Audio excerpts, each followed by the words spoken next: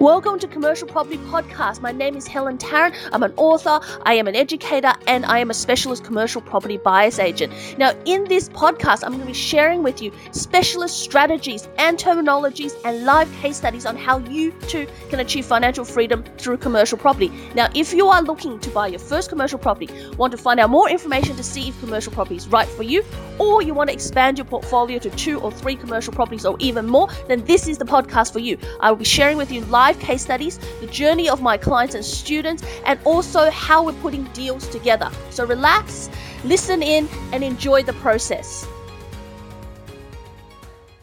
In this podcast episode, we're looking at an intriguing cafe in regional New South Wales.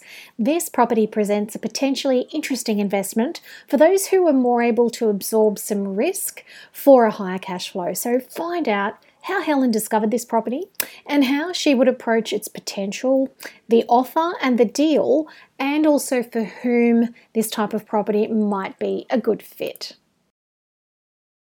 Oh, welcome. Yeah, it's good to be back. It's always good to be back.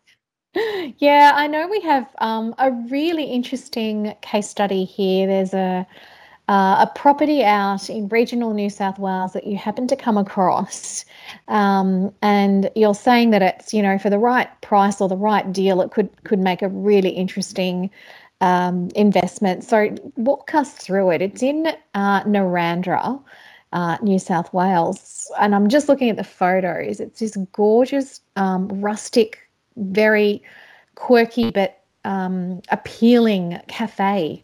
So tell us a bit more about it, because I know you like to go and test things out as well and, try their food and their coffee. Really, really interested to hear more about this one.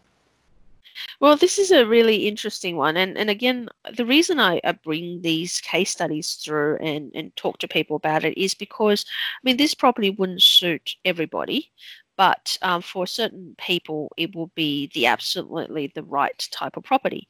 Also,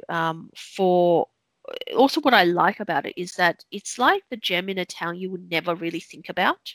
And the reason I went there was because it comes, Narrandera is inland from Wagga. So it's regional. We're talking about regional New South Wales, but we're talking quite regional. We're talking taking an alternative path from Albury through to Narrandera to West Wyalong to Parks, to Forbes and to Parks, and coming through, Bathurst, Orange, back into Sydney. So we're looking at an alternative route or coming back into Sydney, where the traditional one is people get on the freeway and they go Sydney, they go to Goulburn, they go down to, they go past Wagga, sometimes might stop by, sometimes they won't, then they'll go straight to Albury. That's the common path. This is sort of the detour. And this town has about 4,000 people. And so for most people go, oh, look, it's not. And normally if it's your first and only commercial property, I would not say this be where you start. Yeah. And it would not be the only one you want to own in your whole portfolio, because that would be too risky.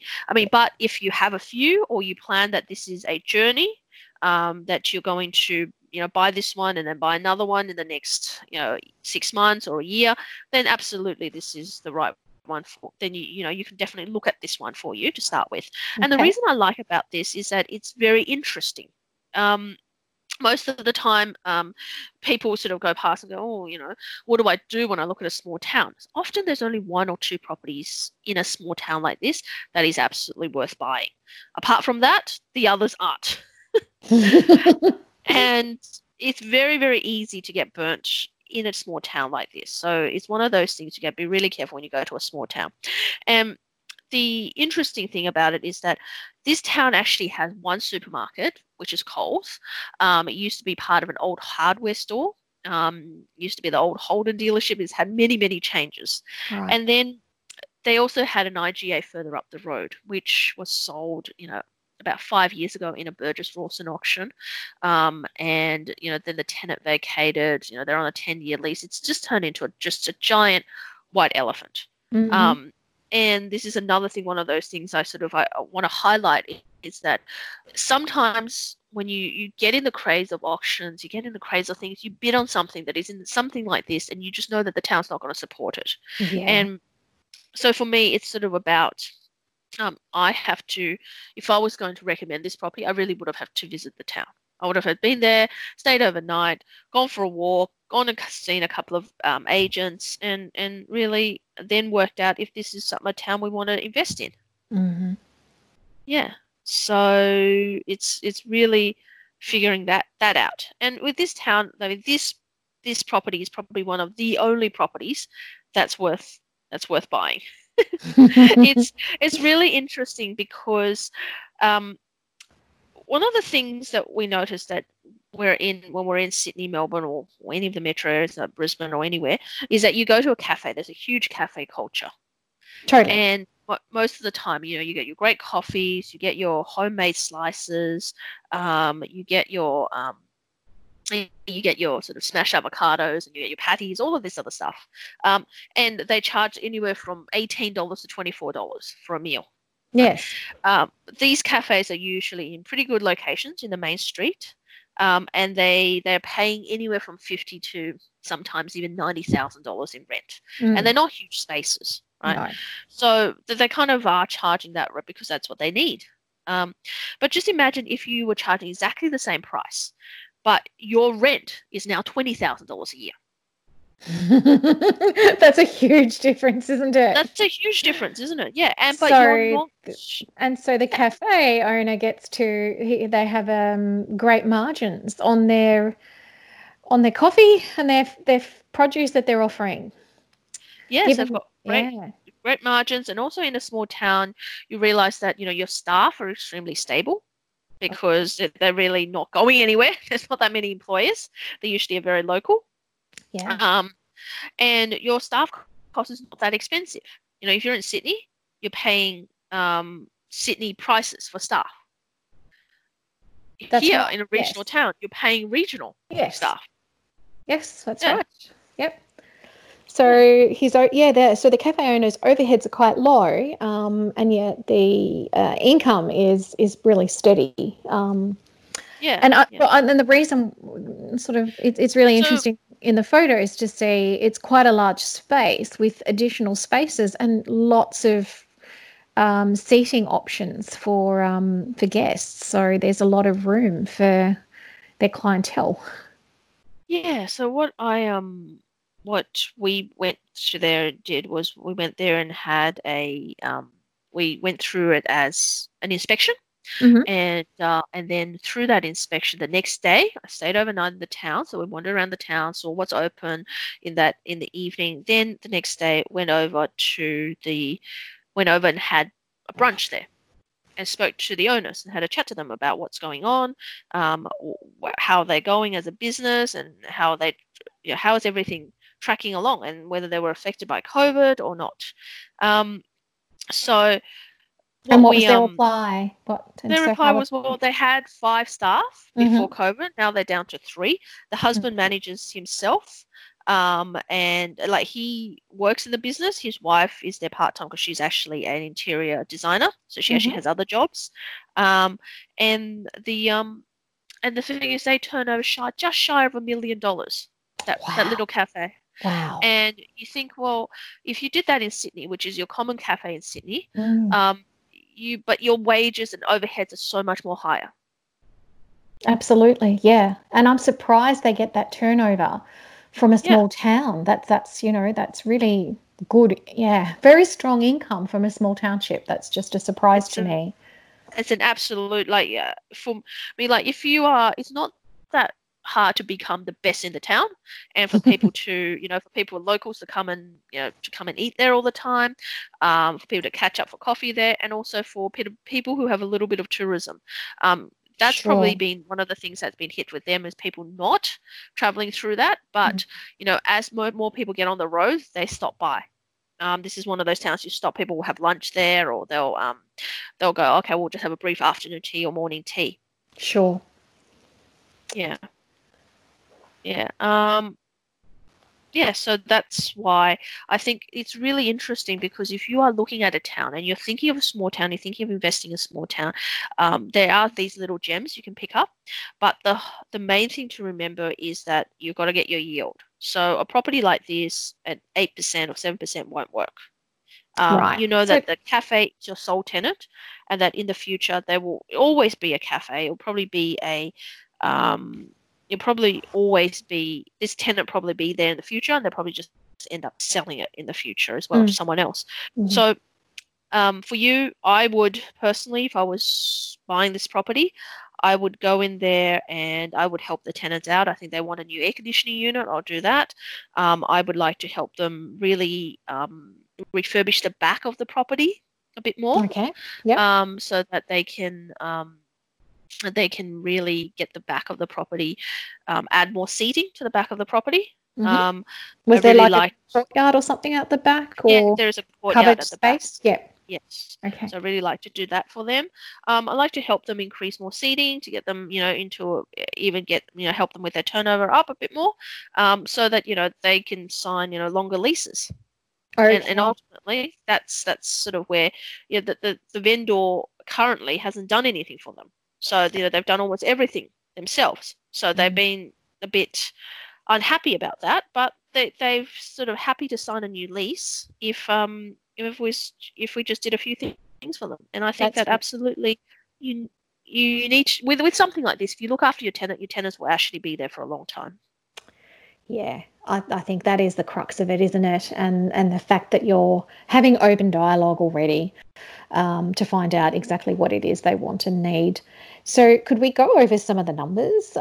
I'm just reading in its description. It actually says it's a cafe, florist and homeware store. Was it actually operating as a florist as well, or was it just more the cafe and bits and pieces? So it's just it's actually a gift shop at the front and okay. and a cafe at the back. So it's a bit of a blended thing. Nice. Yeah. And so I'm saying here, like the tenant's been there for over 9 years, but they're currently on a month-to-month rental.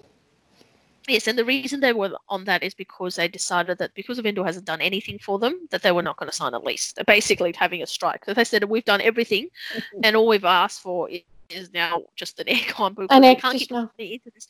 All we want is, have an aircon. Yeah.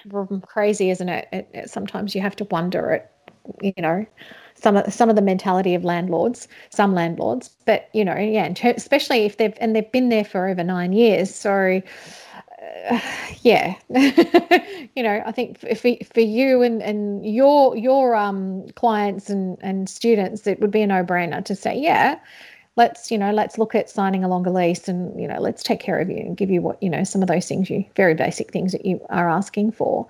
So at the moment it's listed, I'm seeing here it's listed for $275,000, which is a really nice entry point, for a smaller property. And it's returning, it says here, gross of $24,663. No, net, because the outgoings are currently paid by the landlord. How would you approach all of that once you've, helped them with the back and, put the new air conditioning in? What sort of approach would you have in terms of signing up a new lease with someone like this, Helen? I think with the tenant that with a tenant like this, I would definitely try to see if we can get even an extra 1,000 or so out of them per year, and then put a good rental increase in per year. And I would try to do a few more works. It'd probably be another 10 or 20,000 I would like to spend on that premise over the next 12 to 24 months to help them really make that a beautiful property. It's already a beautifully fitted out property. It's just the stuff at the back. There's gutters that need to be done. There's the garden needs to sort of some pavers need to be relined. Just some things like that. Yeah. So we're not talking huge amounts of money. It's just, $10,000 or $20,000 on that. Within that. Yeah, and 275 even for that small town is probably a little bit high because it's netting at the moment at 20.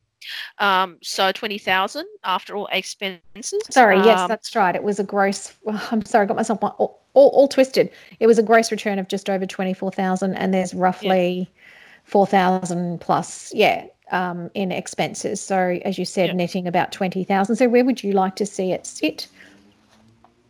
I think it should somewhere sit no more than 220,000 if it's still going to be at 20,000. I mean, it's a huge drop, but remember in a regional town, there's not going to be any capital growth. No. So especially this one here, it's got no capital growth. You have to go for the yield play. Yeah. Yep. So you just have to be hard-nosed about that price, especially, and sorry, would you offer around the 220 knowing you've got another 10 to 20 to spend, or would you try and squeeze it down even further to cover I think that? you'd start off the offer at 200 and see Yeah. what you can do. Yeah. Okay. Great. That's really, really insightful. And absolutely fascinating that there are little gems like this sort of, tucked away in some regional centres, as you said, as long as it fits with someone's criteria, their risk profile, what they're looking for to gain in terms of, output from an asset. There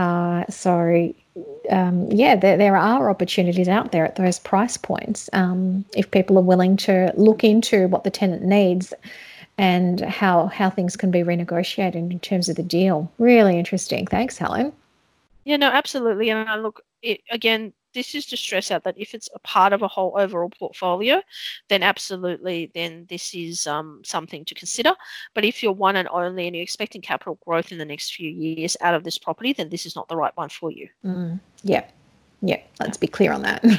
Brilliant. Yeah.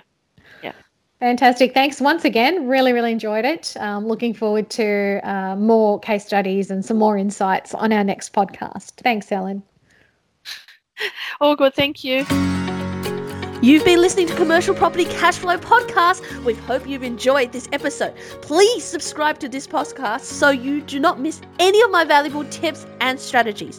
Now, if you're wanting more detailed education and training, I have a free webinar you can attend. Just click on the link in the show notes and it will take you there. And if you're ready to invest in commercial property with guided assistance and you want to talk to us, book into your free consultation.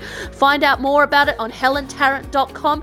I can't wait to share with you more of my tips and strategies in upcoming episodes. So really make sure you subscribe. This is Helen Tarrant signing off. See you on the next podcast.